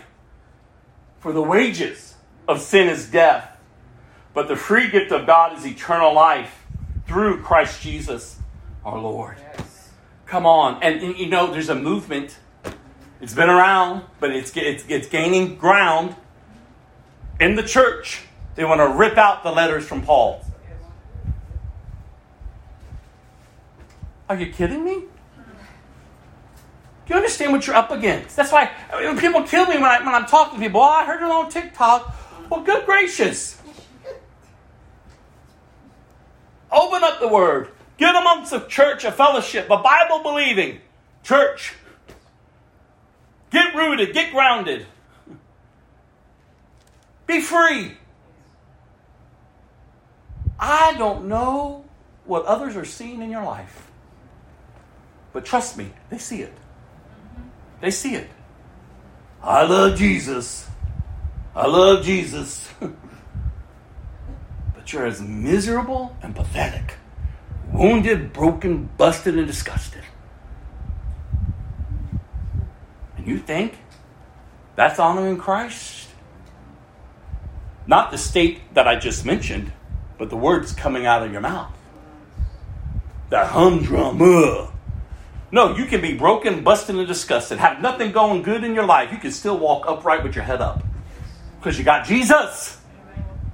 My circumstances may never change, but let me tell you, my God, He's good. I will serve Him penniless. I will love Him regardless of the report. I mean, you understand how you're supposed to be living. But I'm going to say half. The majority of people sitting in churches today, they're chasing dust. And when dust doesn't give them what they want, they blame God. Now God's the problem. God ain't the problem. God in His loving kindness keeps revealing Himself to you. You just keep chasing dust. Chasing dust. That's all that old nature knows to do, is die. But Christ came to set us free, you all. We're no longer slaves of sin, mastered by death. Because if we truly believe, if we've truly repented, if we turn and we've acknowledged and we have this belief and confession that Jesus Christ is the Son of God and He rose from the dead. I keep telling y'all need to understand when the Bible says that, it's those who have that belief and that confession who are truly born again. And it just can't be talk. Because as we know, the Bible says the kingdom of God is not just a bunch of talk. You can talk all you want about Jesus. But if your life hasn't changed for Jesus, because of Jesus, and I'm not talking about your circumstances. I'm talking about you. If transformation is not coming forth, something's wrong. Something's wrong. The mark of a true believer is transformation. Not perfection, but transformation. You're growing, you're maturing, you're getting up. You're craving the things of God. Help me, God. I'm lacking in this. Thank you for revealing that, Holy Spirit. I want to walk in confidence today, not in and of myself, but in you, Lord. And you said, but could my circumstances change? Yeah, they could. But you just asking that show me that you want your circumstances to be your God. I told you about that Jewish proverb that has stuck around with me for years since I heard it. The student runs to the rabbi, Rabbi. I want to know God. I want to love God. I want to serve God. And the rabbi takes him, because they were by the lake, and he holds the student under the water, drowning him. To the point that the student was going to die, he then lifts him up. Tell me, student, what was your first thought? I just wanted to breathe. Go, come back. When God's your first thought. I mean, the rich young ruler came running to Jesus. I want to follow you. Jesus says, well, go sell everything you have. Well, this is after the rich young ruler tells him how he's kept all the commandments. I'm a good person. Jesus said, well, go sell everything you have. And then come. Follow me. And he turned and walked away sad, grieved. See, I don't know what's driving you to Jesus. But I can tell you this. If it's not Jesus himself, it's the wrong motives. And the Jesus you find is not going to be the Jesus of the Bible. It's going to be an idol. And Satan has, boom, erected in your life and just slapped Jesus' name on it. It's all for him, you all. It's all for him. Jesus. See, when your eyes are open, because God is pleased to reveal himself to you. And in that revelation of God revealing himself to you through his son Jesus, you realize, oh God, I'm your enemy. Oh God, I'm wicked. Oh God, yes, I am a wretched sinner. God, I deserve death. Oh, but God, you revealed yourself to me through Jesus, the one in whom you sent to take my place. The one who took upon my wrath and what I deserved, so that I could be restored back to you. No greater love than this. And all for what? Because you desire me? Who am I? God. You love me? You did that for me? I'm sorry, God, for how I've lived. I received this free gift. God, I believe that Jesus is your son, and that he rose from the dead, defeating sin and death. I am restored back to you, that I'm now born again of a new nature. I've received the Holy Spirit within me. And now I'm called forth to go out and to be an image bearer of my God, of my King. And you want to live a humdrum life because you don't have toast to eat in the morning. I mean, for God's sakes.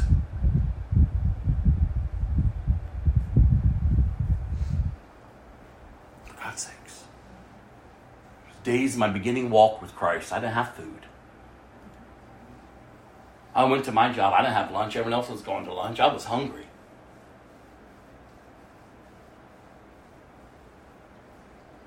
I myself up against the wall, my knees with my word.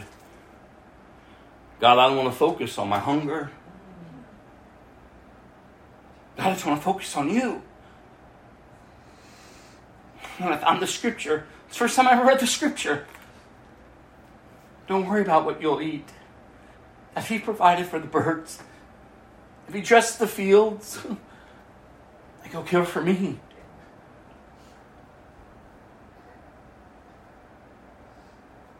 I mean, come on, you all. Oh, we got to get up. Go to Psalm. Let me quit. Lord Jesus. Psalm 16. Oh, how I pray you know him. Oh, how I pray you love him. Psalm 16.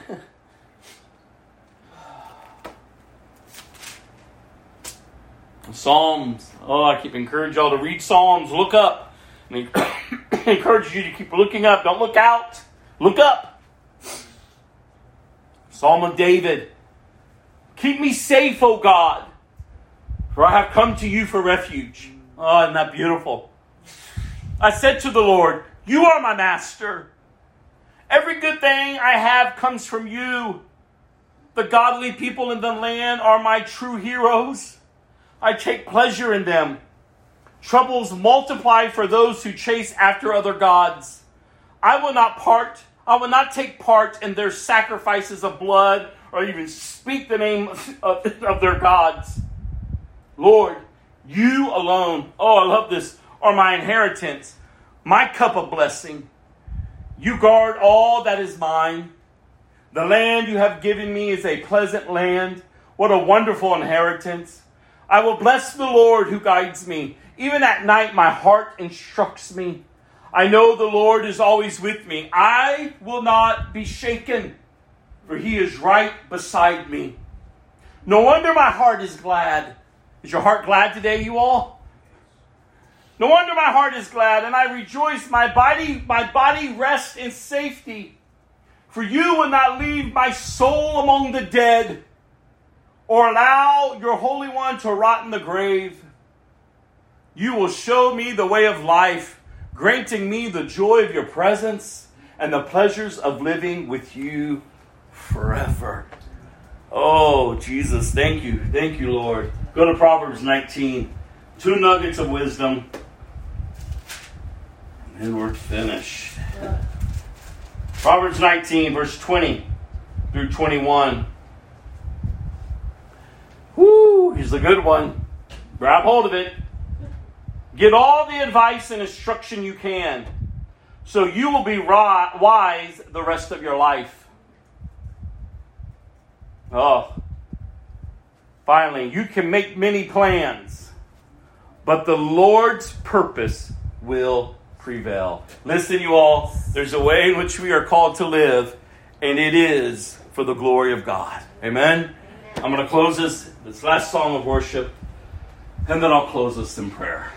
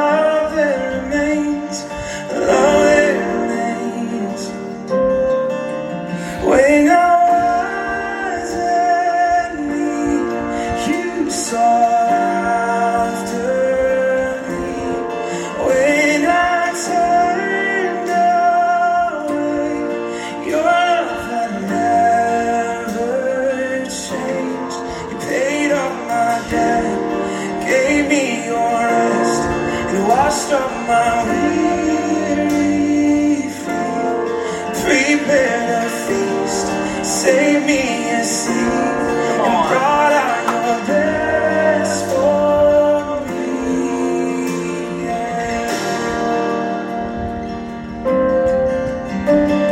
And all I had, I had wasted away. You took my shame, put a robe in its place. Gave me your ring and you called me by name. You celebrate.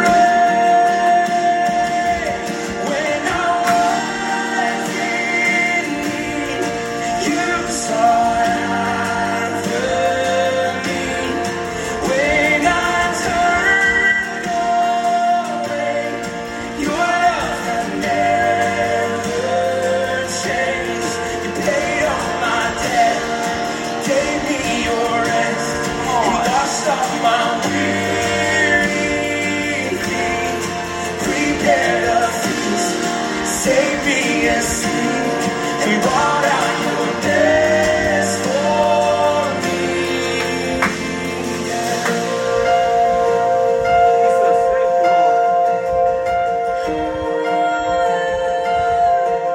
Holding nothing back.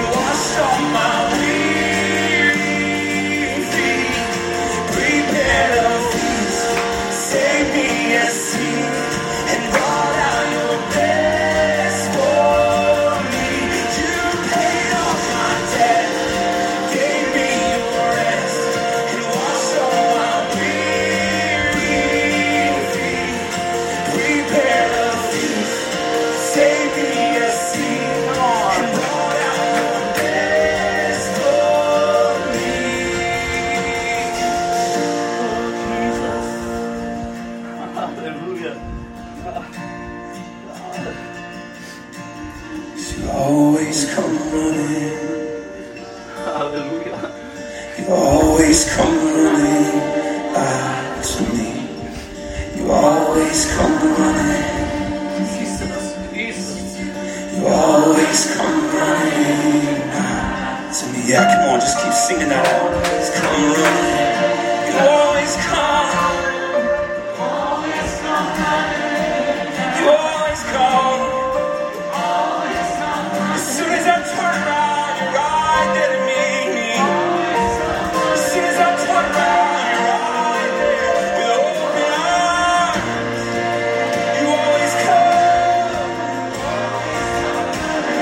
You always come. You always come running. You always